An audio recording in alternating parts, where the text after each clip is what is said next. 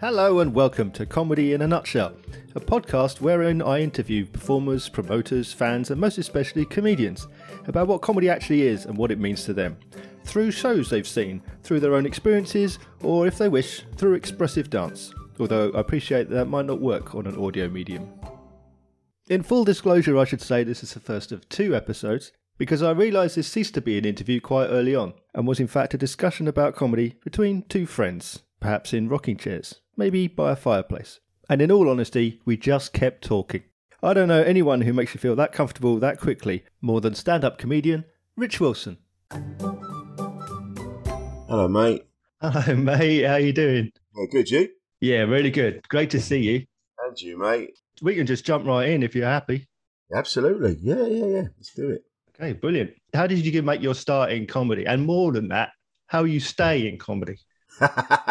The staying bit is becoming more and more difficult as we go along. But getting into it, I never in a million years thought I'd be a stand-up comedian. I never had any thoughts about it. It used to fill me with dread. Whenever I'd read an interview with a comic or someone famous and they used to talk about stand-up comedy and they go, it's the hardest thing in the world.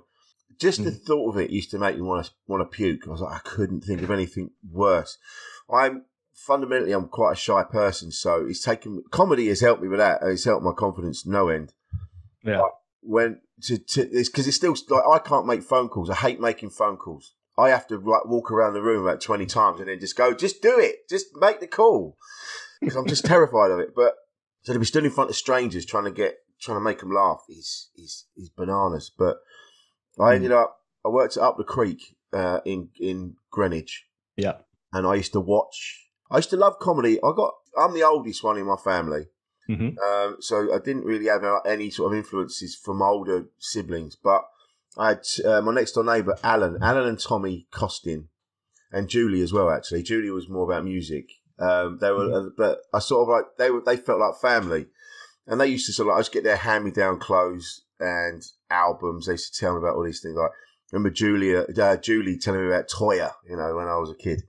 And then my next door neighbour Alan gave me a cassette of Eddie Murphy, Delirious. Mm-hmm. And he just said, he goes, oh, take this. And I remember going home and he just said, there's loads of swearing on it, So I'm like, right. So I had this stereo that my dad had given me. And then another one's with a cassette on it as well. Yeah. It sounded amazing. And I had headphones on in my bedroom and I put Eddie Murphy on. And honestly, I had never heard anything like it in my life. It just took my head off. Because up until then, it had been Mike Yarwood and, sort of very, very light entertainment, Cannon and Ball, Morecambe and Wise. And you sort of... Billy Connolly was kind of the edgiest. But even that was like the edgiest it could get, Yeah. So... to hear someone like that talking about the things that he did, it just blew me away. And so, and then I got a mate of mine, Tom, and I've known Tom since I was 3. Like, we're still mates now. Mm. And Tom, there's only a couple of months difference, but Tom always felt like an older brother as well. And he would always, I remember him saying, have you heard of this guy, Lee Evans? Have you heard of this guy, Bill Hicks? And he introduced me to all these things and hip hop and things like that. So I had all those influences going on. And then I remember talking to someone about Eddie Murphy, and then they went, well, that's Richard Pryor. And I'm like, what? The dude from Superman 3? They're like, yeah, he's one of the finest comedians that's ever lived. And I'm like, really? So I remember going back and finding old recordings. I can't remember where I found them, but listening to old recordings of him and going, what is this? There was the videos, Live from Sunset Strip or whatever it is, and they were still around. So I remember watching them and just going, wow. And then from that, you find out about Lenny Bruce and you find out about Cosby back in the day, Bob Newhart. Bob Newhart is a huge influence. I love Bob Newhart so much. The inventor of that one-sided conversation, like on the phone. So the driving instructor is one of the best things that's ever been written. So all of these things kind of were gathering up, and I didn't really realise it. I was like, I just loved comedy. And then I remember once being out with Tom and a few others from school, and we used to play this game with an American football. We used to just throw it at each other. I remember we were all bundling, and I can't remember what I said, but the whole pile of boys just fell apart laughing. And I just hit this rhythm, and everything I said, they just could not stop laughing. And I thought, that feels amazing. But I didn't, again, I was like, I like to make people laugh. That was it. Yeah. And it wasn't until working up the creek. I remember I'd just come out of a breakup, really horrible breakup with a girl, Kate. And I was working at Funeral Directors as well. And it was January 2001.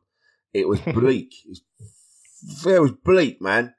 And I'm like, this is shocking. I need something. And I remember sitting in the canteen at the Funeral Directors. I just happened to be flicking through the local paper, and there was a full page advert for bar staff at Up the Creek. And I'd never even seen it. I just the girl Kate that I'd been hanging around with. I remember she telling me about it as she'd been, and I'd been to the Comedy Store back in like 1998, and I'd seen Bill Bailey and people like that, but I didn't know there was a circuit of just, comics you'd never heard of. Right. But I rang up as soon as I saw, and bearing in mind, I've just said to you, I don't like making phone calls. I went, I'm ringing that, I'm making that phone call. So I rang, and I went, and I don't know who I spoke. I found out later it was Drew, one of the owners, and he said, right, he goes, come and see me tomorrow night. He goes, be here 7:30.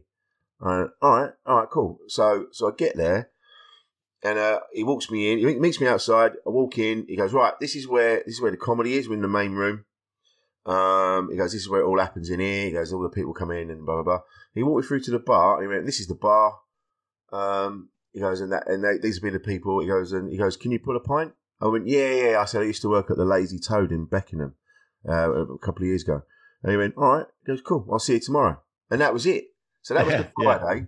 And he said, you're welcome to sit and, stay and watch the comedy if you wish. He goes, but we'll see you tomorrow night. And I was like, what was that? That's it. The whole thing lasted from me walking into the front door to the bar.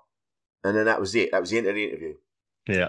And then I just was like, all right. And I remember I watched a bit of the comedy. Daniel Kitson was emceeing. Yeah. And I was just like, straight away, I was like, I'm so excited. This is going to be amazing. And that was it. So the next day I turn up, I start my shift, and it became one of the best jobs I've ever had. It was amazing. Mm. And then I got sort of friendly with comedians coming through and having conversations with them, like Michael Smiley, Silky, Rob Rouse, Steve Hughes. All these people would come through. And then I remember Rob Rouse one day he goes, you should do this. I think you'd be good at this.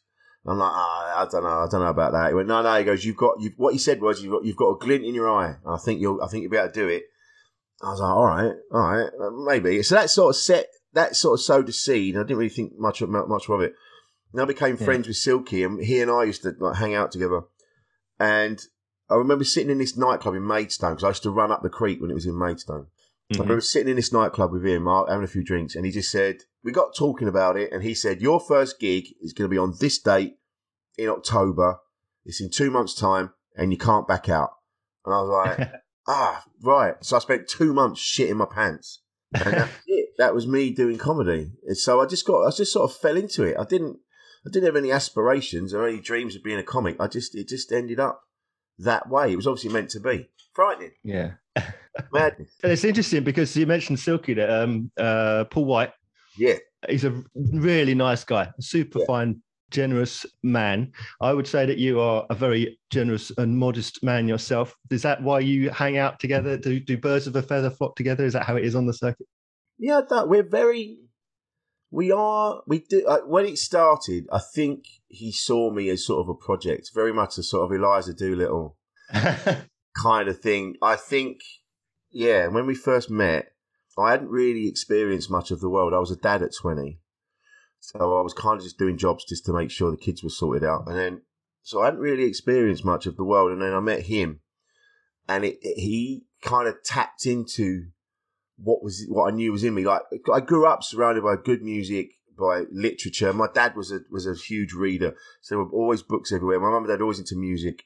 So we weren't shut off from things. But I think when you're a teenager and you're growing up, you go with what's fashionable and what your mates are into. So you become quite closed off to a lot of stuff. And I think meeting him sort of unlocked it unlocked it. And I was like, yeah, I want to start doing that. I want, it gave me the confidence to start being more honest with what I was into and the things I wanted to read and the films I wanted to watch. And yeah, he and I, we're very much like R2D2 and C3PO, like exactly what we're like, and it really makes me laugh. And I got to thank him because without him I wouldn't be doing it. He got me started in this, and he's done that to a lot of people. He does comedy courses, and he's helping people come out of their shell. I've seen some of the people on his courses, and they're all the people that they're quite socially awkward.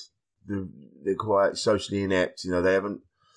They're good people, but they just haven't had a chance to get involved with other people. They can't for whatever reason, and he kind of brings them all together, and it becomes more of a social club rather than just a comedy course. It's a really nice thing that he does. Yeah. So he and now what's happened is it's kind of flipped.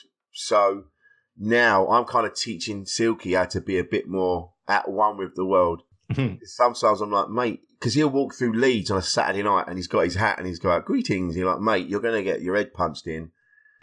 Don't be saying greetings in a kebab shop on a Saturday night in Leeds. So now we've like flipped and we're kind of teaching each other the ways of the world. But he's a good lad, yeah, Paul, funny boy. Yeah, we've been very pissed many times. Lovely. Yeah, I remember I was at the Black Horse in Ayleston. Oh, great gig! I love that gig. Fantastic place. That gig. He's one of the best in the country. I saw him 2019, a part of the Leicester Festival, doing a show there. I come out of the show and I'm waiting for a cab back into town, and he pulls up alongside me in his car and offers me a ride back into town. Don't know me from Adam. Never met me before. It's like, where you go? You go back to town? Do you want a lift? I'm like, genuinely, I've got a cab like 2 minutes away, but I thought that's generosity. Just stop to a guy in the street. I thought I could have been anybody. In fairness, I mean, if you look at me, I really couldn't have been anybody, but you know what I mean.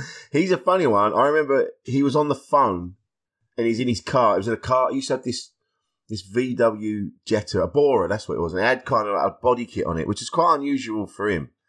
And he's on the phone and I could hear him talking. I went, who are you talking to? And he went, there's a car that they want me to pull over and have a chat about the car. I went, don't pull over. Keep going. What are you doing? They're going to nick your car. So sometimes he's quite naive. He goes, they want to have a chat. I'm like, no, mate. They're going to jack your car.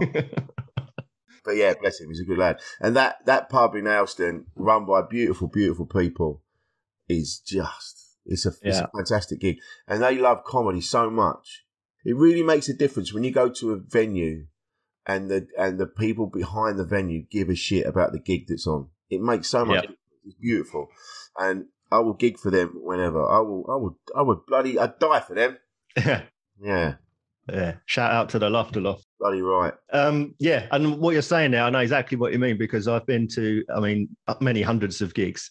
And some places you go to, like the Black Horse, and they're completely behind the comedy. They love it. That's what they're all about. Yeah. And I've been to other gigs, even quite recently, where you don't even know the gig is on. No. It has to travel by word of mouth, because all they've got is like a board inside the pub or whatever, and you're going, "Well, you've got comedy? Don't know." Yeah. And like, it's nothing on your website. It's nothing on your Insta or anything. No. And you're like, this is the no thing. one knows. If the venue's behind it, it works so well, and it's a shame because sometimes there's a gig I did last night for Comedy Beats, which is Windsor. A guy called Windsor, not the place. And him and his gang, they run some brilliant gigs. And this one's at the Grasshopper, which is in Crawley. And it's one of the best gigs going. I remember doing it a couple of years ago before all the pandemic and that. And I remember turning up, and I said this last night when I was on stage. When you get there, it's a pub on a council estate, and it's next to a parade of shops. It's like a classic council estate pub. And I remember pulling up in the car and looking at it, and I'm like, absolutely not. This is going to be horrendous. What the fuck is this? But I went in, and I went to the gig, and the gig was one of the best gigs in my 18-year career that I have ever done. It was sensational. All the people in there were brilliant. The people in the pub are brilliant. The people that own the pub are brilliant. But what's been happening over the last couple of months people are struggling to afford tickets. So it's kind of dying a little bit. But what's happening is the pub are taking the hit because they're behind the gig. Yeah. But they're losing money, and so so last night I was talking to them, and they were like, "Yeah, we don't know if it's going to be here in the new year because they just can't afford. They just can't afford it. They're losing a couple $100 a month, and they're like, we could hire this out for private functions, and so it's a shame that they really want it, but they can't afford it, and that's going to be really interesting in the next couple of months when the energy crisis goes away. It does, and something has to give, but." If anyone's listening to this and you're in the Crawley area, you have to support that gig, the Grasshopper. It's a fucking great gig. It'd be a real shame if it went, But what was it? I can't remember what the question was. What was the question? I don't know. Can't remember where we went with that. We just went off on one. Sorry. Doesn't matter. No, all the better. All the better. If you got something to say, that's what I want to hear. So big up the Grasshopper. Big up the Grasshopper. You talked about comedy courses there. That's come up a lot on this podcast, and obviously the one that Silky runs. Have you ever done a course yourself? Do you know what? When I started, when there was talk of competitions, and I started in 2004, so I started pretty late, and I was 32 when I started, and I remember they were talking about the what is it? So you think you're funny and amuse moose and all that. Yeah. And I was like, well, surely comedians don't do all that. That's like selling out, I thought, oh, yeah, you're doing competitions, you're selling out. That you just got to keep it pure, right? And same with writing courses, comedy courses. I was like, well, who's doing that? I said, you either know how to do it or you don't, or you learn on the job. You learn how you go. Yeah. So I didn't do any of that. And it's not till later on I found out everyone has done a comedy course. Everyone's done the competitions. And I haven't. And I'm like, I made work for myself again. Like Mickey Flanagan, Greg Davis, all of them, Rod Gilbert, Jimmy Carr, loads of people. They've all done comedy courses. I was like, for fuck's sake. I never did it. I did. What did I do? I think I did Amuse Moose, and I didn't get in. And then they messaged me and said, oh, you're going through like a wild card or something like that. But I only ever got as far as like the second round, so I never got anywhere. But yeah, I just made it really hard for myself, like a dickhead. I should have just. I don't know what's wrong with me. I do that all the time. I'm always kicking myself in the nuts when I should be getting on with it. So no, I've never done it. I've been to Silky's. I've sat at the back and watched him. Yeah, quite interesting. But yeah, I've never done. I've sort of picked it up as I've gone along. I've done my own course. We had when the lockdowns were happening, and then a few people were saying to me, "You should do a course. You should teach. You'd be able to do it." And it was funny. We got there in the end, and we worked it out, and it was great, and we had a really nice time. But I remember at the beginning when they first talked about it, I'm like, I don't know how I do it. How am I going to tell anyone how to do it? It's because you don't know. You see, it's all everyone's an individual, and you come at it a different way. Like some people will write for 2 hours a day and throw most of it in the bin, and I can't sit and with a blank piece of paper go, right, I'm going to write comedy today. It just doesn't work for me like that. I have to be off washing the car or cleaning the oven or doing something else, like pairing my socks. And then all these ideas are coming, or I'm doing something else. Or I get a lot of ideas from music. I listen to a lot of music and I'll go, oh, that's quite funny. And I'll make a note. And so to be teaching it, it's a tricky one. If someone wants my help, I'll help people now and I'll go, look, we'll have a chat and then we'll figure it out. But to sit and write stuff and then teach someone else how to do it, I find it difficult. So, I think and the thing is, you can't. If you're funny, you're funny. You can't really you could teach someone how to tell a joke. Yeah, like Jimmy Carr and like Bob Monkhouse as well. I was told about. I did a gig with Ted Robbins. Yep, did a gig with Ted Robbins. Ah, mate, what a fascinating dude. He's worked with everyone. So he came in, was at the Green Room, was in Stockport for Math Brown off the curb. Outside the box. That's it. Yeah. Ted Robbins comes in, and I can hear him coming through. Bearing in mind, we've never met. I can hear him. He's going, is that Wilson? Can I see his form? And he comes in. He's already got a flute full of champagne. And he comes in, and he's chatting away like we've known, like proper old school. Lovey, like proper, darling, hello, darling, how are you? Hello, it's a real honour to meet you, Ted. He's like, yes, my boy. And he starts telling me all these stories. All the other young lads, like the young acts that are there, we're all sort of gathered round. He starts telling stories about Les Dawson, about Tommy Cooper, all the greats that he's worked with, and I was like, oh my God, this is like one of the last remaining connections to that old world that we grew up with. Yeah. And then I noticed the other acts kind of went off, and they were sort of chatting in the corner about whatever they were doing. I'm like, you should be talking to this guy. You should be. He was telling me about Les Dawson, Tommy Cooper. He told me about Bob Monkhouse. About Bob Monkhouse used to drink half a bottle of brandy before he went on. How mad is that? Like, what? Did he? He went, yeah, he was battered. Bob Monkhouse didn't know. Bob Monkhouse wasn't naturally funny. Bob Monkhouse he learned how to write and perform jokes. Yeah. He learned the timing, but he wasn't necessarily a naturally funny dude. And I found that fascinating that someone like that, someone on that level, like Jimmy Carr, again, not necessarily naturally funny, but a craftsman when it comes to joke writing and delivery. Yeah. So, I've been very lucky to meet these people, and it's when you meet people like that, you go, Jesus Christ. It's amazing, no? I think that's one of the interesting things, because like you said there about some of the classics, these were people, they wouldn't run around on stage. Their comedy didn't come from physical comedy. It was very much about standing still in front of a microphone and just delivering. And the magic in that delivery means that they're, 50, 60, 70 years later, we still remember them, talking about them with reverence. Yeah. That ability to stand there and just rely on the words, like you just said, is something that I worry too much about getting to the punchline. I worry about, I don't want to bore people, and so I'm always bouncing around, and I'm quite animated with what I do. But I remember Tom Stade stayed at my house, Canadian comic, and he wasn't working that night. This is when I started, and he goes, what are you doing? I went, well, I've got to go to Staffordshire to do this gig. He goes, well, I'll come with you. He goes, have you got a video camera? And I'm like, yeah. He goes, I'll come with you, we'll video it. And I'm like, what? Anyway, we go, we do this gig, he videos it. We come back. I was living in this house with my ex-partner, Marilyn. Beautiful woman. Again, she was another one that, without her, I wouldn't be doing comedy. She was so supportive and amazing. She was fantastic. And without her, like I say, I wouldn't have gone on to do what I was doing. And I remember sitting around the fire. We had this like proper fire. We sat around that.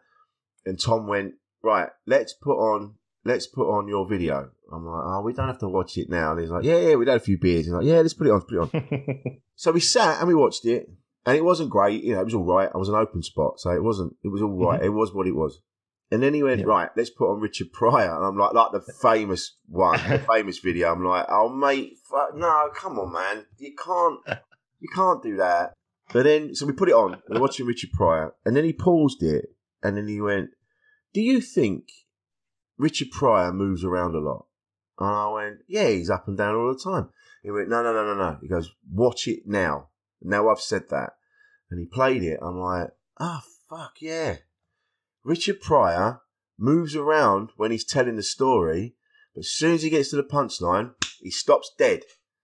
Drops the punchline. It goes boom. Then he's on the move. Drops the tag. Boom. Then another punchline, boom, and he's done that. But then he stops, and each time he does that, he stops dead. And I was like, fuck, that is impressive. Like Dave Allen. Dave Allen used to just sit there, and him flicking it's been well documented, it's been talked about in all of his books and things like that, and him flicking the lint off of his trousers or just picking at it, or while he's telling the story, you're just gripped. And you're like, that is what to have that gravitas when you're telling that story is just, you can't teach it. It's just instinctual. It's in you, and I find all that fascinating. And the mechanics behind telling a joke or telling a story, I find fascinating. And I'm always looking at that when I'm watching comedians. I'm not necessarily laughing my head off. I'll go, like most comics, you'll go, that is a good structured joke. That's funny. And that's why you couldn't gig to comedians, because we wouldn't laugh. But that doesn't mean we don't appreciate it. It doesn't mean we don't give a shit. It just means that we're like, that's a fucking good joke, that. Yeah, that's got everything there. It all works. There's no fat on that. This is this, that, and that. Yeah. So that's why you have to watch all these all the masters and go, yep. Even Bill Cosby, even though he ruined it by being a horrible sex offender, his early stuff, like the Ark, like Noah, is one of the best bits of comedy ever. That whole story is brilliant. No one had done that before. No one had broken down the story of Noah, because it'd always been Noah gets spoken to by God, and God goes, and Noah goes, "Oh yeah, all right, then I'll do that." They'd never spun it and gone, "What? What are you talking about?" Yeah. And it really upsets me that Cosby went on to do the things that he did, because it's ruined. It's ruined some beautiful historical comedy moments. You know that they're just sullied by it now. You know, and it's a real shame. It's a real shame. Yeah, 100%. 100%. You mentioned Dave Allen there, my absolute hero. Yeah. I recently thought about him. All these years I've been watching him, and I did fortunately manage to get to see him live one time at the Strand. Jammy Git. In about 91, and it was the most amazing. I remember two things about that gig. One, that Josh Sacklin from The Bill was in the audience. No. That's one. And the other one is that I came away from that show with just the biggest smile on my face, and I think it must have lasted a week because it was just phenomenal. And one thing that only recently struck me is that he was a prop comedian, and you mentioned it there because you got the glass to the side. You at one time you had a cigarette, at one time you had a scotch. Latterly it was a glass of water. He's got the lint. He's picking at his nails. These are props while he's being personable and telling the story. And your attention is diverted away a little bit, going, "Oh yeah, but there's a thing going on there. There's a thing going on there. No, glass of water." And then, but none of that is happening when he's delivering the punchline. You're right. Now he might even sit forward in his seat. He's using the seat as a prop now. He'll sit forward to deliver. And it's like he's doing props, but it's the subtlest prop comedy you've ever seen in your life. That is it. Yeah, I've never thought of it like that, because then it's trying to portray that air of nonchalance, like you're kind of just telling a story. You're not worried about the fact that you're sat in front of a couple of hundred people or however many it was. You're just telling a story, and that's why things like a comedian leaning on the mic stand. Yeah. Or I've done it a couple of times. I'll be chatting and I'll take my jacket off and hang it on the thing, or take my hat off and hang it on the mic stand, or you kind of just doing stuff. I went on with a cup of tea once, and it was one of the best gigs I've ever had. I just had a cup of tea in a proper cup. I think I had a saucer as well, and I'm just going on. I'm like, and I'm chatting away. I'm like, yeah, I know, remember that? You know, pointing with the saucer and just So you're right. It's that it kind of lowers your guard a bit. You kind of it's a really interesting thing, isn't it? That by saying some the best things are the things that are unsaid. Yeah, it's fascinating to me. I remember doing, when I was with my ex-partner Jade, I remember doing her show, and I played a character called Pudding, and Pudding Pudding started off as me. I was moving the props around. I was supposed to be moving stuff around on stage. Yeah. And, it was based on those, like in the theatre where they wear black, like the stage hands, or moving stuff around. Yeah. So it came to that. So I had this black morph suit on, and I wasn't supposed to speak. And that taught me how to make people laugh. They couldn't see me, they couldn't hear me, and all I had was my physicality, and that's all I had. And it was a really good lesson in how to make people laugh without relying on the things that you normally rely on. Yeah. So things like that, like the lint, like moving in your chair, the glass of whiskey, that turned out to be champagne, didn't it? It was champagne. Yeah. I read that I can't remember which book it is, but it said it was champagne. All of that is so incredible. And again, you don't sit there going, I'm going to do that today. I'm going to do this. I'm going to add this. I'm going to add that. It just happens. It's instinctual. And I find that fascinating. And that's why I like Bob Newhart. When he's on the phone, he's doing he was the master of the one-sided conversation. And you knew what exactly he'd been asked, the questions that were coming at him, based on how he was saying, what he was replying with, what he was saying. When he did Sir Walter Riley and all of it, it's so clever to be able to do that by getting the point across, but without saying what the point is. It's incredible, and I will never tire of looking into it and finding out. I think it's fascinating. You mentioned there when you're playing Pudding, essentially the silent stage Yeah. hand. I'll tell you where my mind immediately went. Morecambe and Wise. Oh yeah. Brown coats on, moving the Yeah. scenery. Yeah. Think about Shirley Bassey classic Christmas special sketch, Yep. and they're working the crank handle and they're trying to be inconspicuous, but they're That's the most obvious thing in the set. Yeah. Again, I mean, it's like that was, do you remember The Plank? Oh yeah. Film. Eric Sykes. Yeah. With was it Tommy Cooper? It was. I think he did it a couple of times. Yeah. Because it was Eric Sykes. Was it Eric Sykes and Tommy Cooper? Or sorry, because Arthur Lowe did it.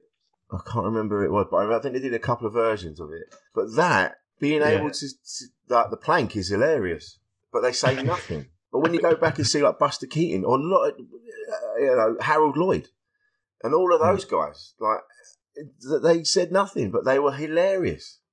Yeah, 100%. And of course, the classic Charlie Chaplin and just all relying on just their movements.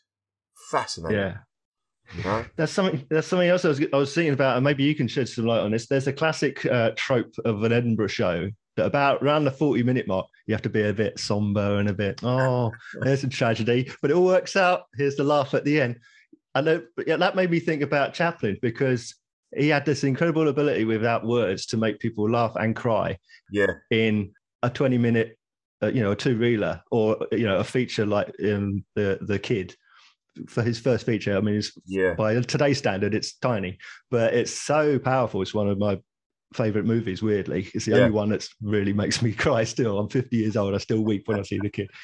And I was like thinking, well, are we harking back now to lessons of many, many, many years ago, like a century ago, and thinking, oh, well, it's more powerful if you can make it a bit sad somewhere in the middle. Well, I think, does that ring true, do you think? With Edinburgh, I don't know. I think Russell Kane was one of the first people to do what has now since become known as the Dead Dad story. And then having seen a few shows now up there there's a tragedy, like someone's got cancer and they either came out the other side, or sadly someone passed away, and there is that tragedy at that bit. And I think in somewhere like Edinburgh, it's now become, you need a story, you need a proper story, proper show. Having been up there this year, and the last couple of years, I've tried to do it. I'm just doing a funny show, a straight show. It's not enough. People want that extra thing. They want to be taken on this, for want of a better phrase, they want to be taken on a journey. Sean Davis I saw up in Edinburgh. It's About Time. She even started sort of 10 minutes in, and she even referenced that. She goes about the sad bit. Yeah. And she did a sad bit in like sort of 10 minutes in. So messing with the formula, if you like, and then the sad bit at the 40-minute mark.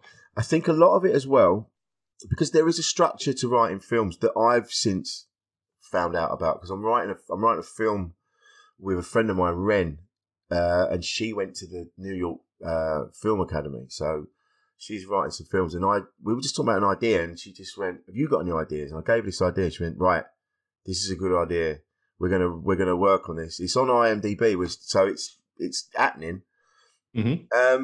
So having worked with her and read books on the structure of a film, it's always the same. Like the characters meet, they go on a thing, then there's that part of the film when all hope is lost. It's like, this is it, it's all over, we're done for.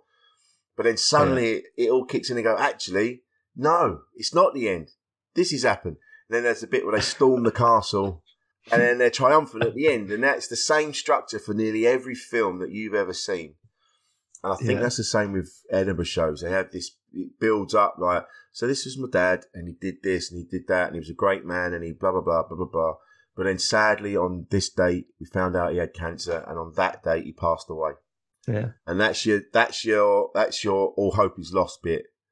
And then that's at the 40-minute mark. And then the last 10 is them, the triumphant is like, all right, he's gone, but he taught me all these wonderful things and showed me what it is to be a better person. And I always want to be more like my dad, and blah, blah, blah. And that's the storm in the castle bit, the triumphant ending.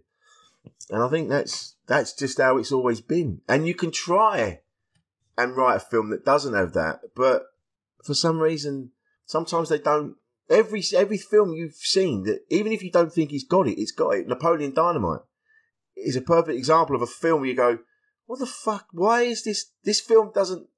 There's no reason for this film. It's just... You're plonked down in the town where they live, and you're just seeing the people go about their day. And then you leave, and it's still carrying on. Like, there wasn't any... do you know what I mean? But even then, when you look at it, really, there was the bit with Pedro, vote for Pedro, and then the love interest, and then there was the uncle, Rico, and then there were, even on that level, there was still elements of that structure still there. Yeah. And so, I think because it's such a great, the formula works. It works every time. So, it's up to you what you do within that framework, but. And I think that's what's happened with the Edinburgh shows. It's kind of that framework works. And I think, and you do need something in Edinburgh or in festivals like that. Like everyone this year was ADHD or neurodiversity, or they had a show about a specific thing. I think going up to these places like I did with just a funny show about all manner of things, it just isn't enough. You know, they want more. And I think it does follow that. I think it follows that same structure. Like the movies, I think the Edinburgh show follows that same structure, which is really difficult to do for a comedy show.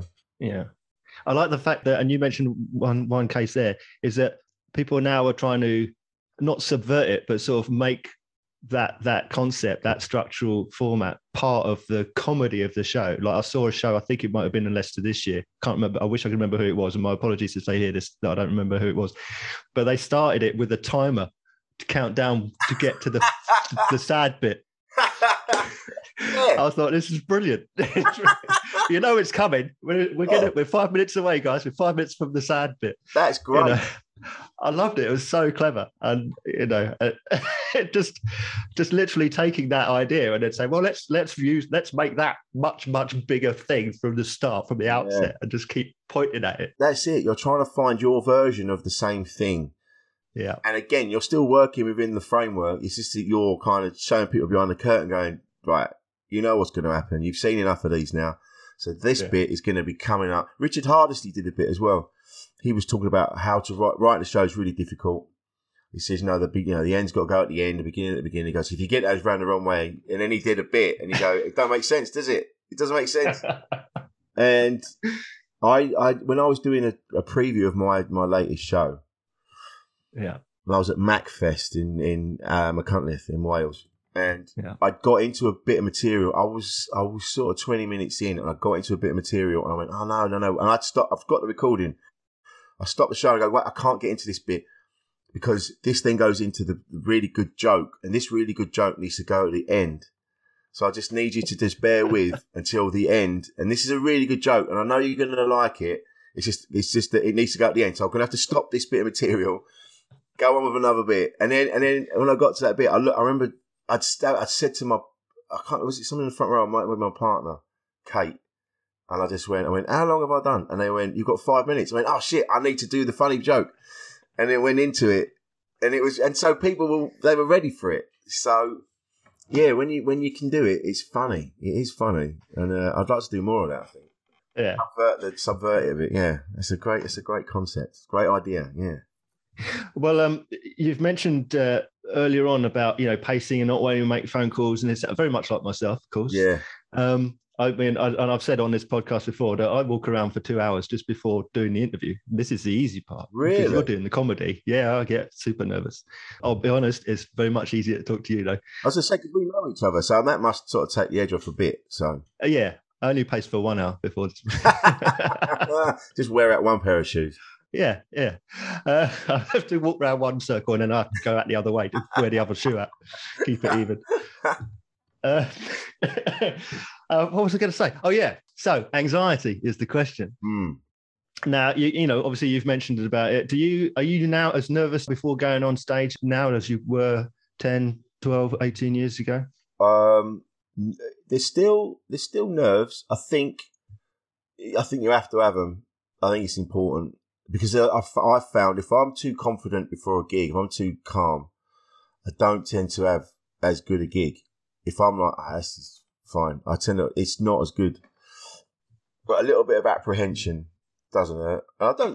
It's not like it used to be. When I first started, that first gig, there was a woman sat in the front row. I was at the side of the stage. I was pacing up and down, and a woman, she leaned over and she went, "Are you all right?" And I'm like, I am absolutely shitting myself. And she just went, "Yeah, I can see." She goes, "You're going to have a heart attack. You need to chill out a little bit." And I was glugging vodka Red Bulls. She's like, "You're gonna die, mate. You need to chill out." Because I was so petrified of doing it kept me awake. That's how nervous I was about it. I couldn't. It was awful. And as you go on, I remember the turning point for me was, again, Marilyn, that I mentioned earlier. She booked me because she was running up the creek in Croydon. She booked me for a corporate for B&Q, and she just went, "Right, you're going to MC it." I went, I'd never MC'd in my life. I was like, "What are you talking about?" She went, "You're going to MC it, and you're going to smash it, and stop mucking around. You're going to have to do it." Because of that pressure, I remember being on, and it just worked. It just worked. And I remember looking at her, and she could just see my eyes were all big, and I'm like, fucking hell, it's working. It's one of the best gigs I've ever done. And that's how I got into comparing work. That's how I got into MCing. Yeah. But that was the turning point. When you have that first gig like that, and you go, "Oh, I can do it. Oh, okay. That's," and that kind of spurs you on, gives you a bit more confidence. But now, it's more like, is this going to be the one where I eat shit? Am I going to eat shit tonight? Because that's going to happen to every comedian you've ever heard of, down the ages, every single one, through the passages of time. They've all died on their ass, and they will die on their ass again. It's just that the gaps in between the deaths become longer. If you're any good at it, you're always round the corner is a death. And when it happens, you get better at handling it now, because you kind of go, "Look, I know I can do it. I know this material works. Something's gone on tonight. They don't like me, or it just isn't. I'm not delivering it right. There's something off with my chemistry. We're not gelling as a group, and so it's off." But I get you know what? I get nervous if it's a gig I've not done before, or if it's quite a rowdy gig. I'm like, because of what I sound like, very easy for me. When it's a rowdy gig, it's very easy for me to slip into that and get a little bit laddie and like, and I don't want to do that. I want to just have a laugh, and so I get a bit on edge about that. It's not necessarily nerves. I can do it. I know I can do it now. It's like imposter syndrome comes up all the time. People talk about that, and you go, yeah. For a good few years, there's a bit of you going, any minute now, someone's going to come up and say, "You're not doing it anymore. You've been getting away with this." But it was Simon, Big Simon at the Comedy Store, and he said to me, it was a Thursday night. I'd only done the Comedy Store a couple of times, and I went out and I was a bit nervous because it's the Comedy Store. So, everyone wants to do the Comedy Store. That's like your mecca. Like, if I get to play the Comedy Store, this is amazing. And so I got the first act on, and I went in the green room, and he came through, and I remember him saying, he goes, "Rich, right, we haven't booked you as a favour, right? No one's doing charity work here. We have booked you because you can do this. We've booked you because you're good at it. You're good enough to play the Comedy Store. Stop fucking around and get on with it." And I went, "Oh yeah," because he could see I was nervous, and it just a switch went on like that. I went, "Yeah, people aren't doing you a favour by booking you. They book you because they know you can do the job." And so that just changed everything. And now I'm 18 years in, and I'm like, "Yeah, I've earned my place. I'm not, I don't feel, I'm not arrogant, but it's not imposter syndrome anymore. I'm like, oh, no. I have the things I've gone through to get where I am. I've earned all that. So the nerves have kind of settled. I don't really get, it's not nervous, but it's apprehension. Am I going to eat shit tonight? That's more like it. Have you had a night where you just died on your ass, but managed to come away thinking, "I've learned something important there"? Every death is a lesson. You get more from it's been said a million times, I imagine, but you get more from the bad ones than the good ones. Right. It's when you first start out and you die, you think you're the only one that's ever died. And no one knows how to talk to you in the green room. Everyone's a bit, you're always in your head. They think you're a prick. You're like, everyone hates me. I just need to go home. But really, if you come off and just go, "Fucking hell, did you see that? That was awful." have a laugh about it. People go, yeah, it was awful. But that just comes with time, you know. With every gig, every single gig, you come away going, that could have been better. I could have handled that more. That's why when people heckle you and you come back with a zinger and you go boom, right, and it just smashes the room, and people go, wow, how did he do that? That was off the top of his head. They don't realise that a year before, a very similar heckle came your way and you didn't know how to handle it, but you were driving home and you went, I should have said that. And then a year later, someone else did it and you go, boom, and they go, genius. You've been sitting on that for a year. So you learn something from every gig. If you're really interested in it, you learn something from every gig, good or bad. And having really good death stories is what comedians want. That will bond you in a green room. That will bring you all together. That will get more respect out of your fellow comedians than you going, I'll roof that. Oh yeah, I'll roof that. If you go, fucking hell, I was in Guildford the other day. They were throwing chairs at me and they were doing this, doing that. You know, that's a better story. Having a good death story is brilliant. I saw a show at Edinburgh Festival. I can't remember when, again, like most things, I can't remember when it was or who it was, but there was a show called, I think it was Comedy Death or something. Right. Basically, it was a, you might be aware of this, it was a host brought on 4 or 5 people and said, just tell us about your worst day on stage, the day you died. It was just fascinating stories. I love it. Exactly. No one wants to hear about when you got carried out of the room on the shoulders of the audience. They want to hear about the time you had to leave through the back door. You know, that's what you want to hear about. You can hear the second part of this interview with Rich Wilson in the next episode, cleverly entitled Rich Wilson Part 2. I love talking to the people in and around comedy, and I hope if you're listening to this, do you like listening to what they have to say as much as I do. So until the next episode, please like, comment, subscribe, rate and share. Until then, thanks for listening.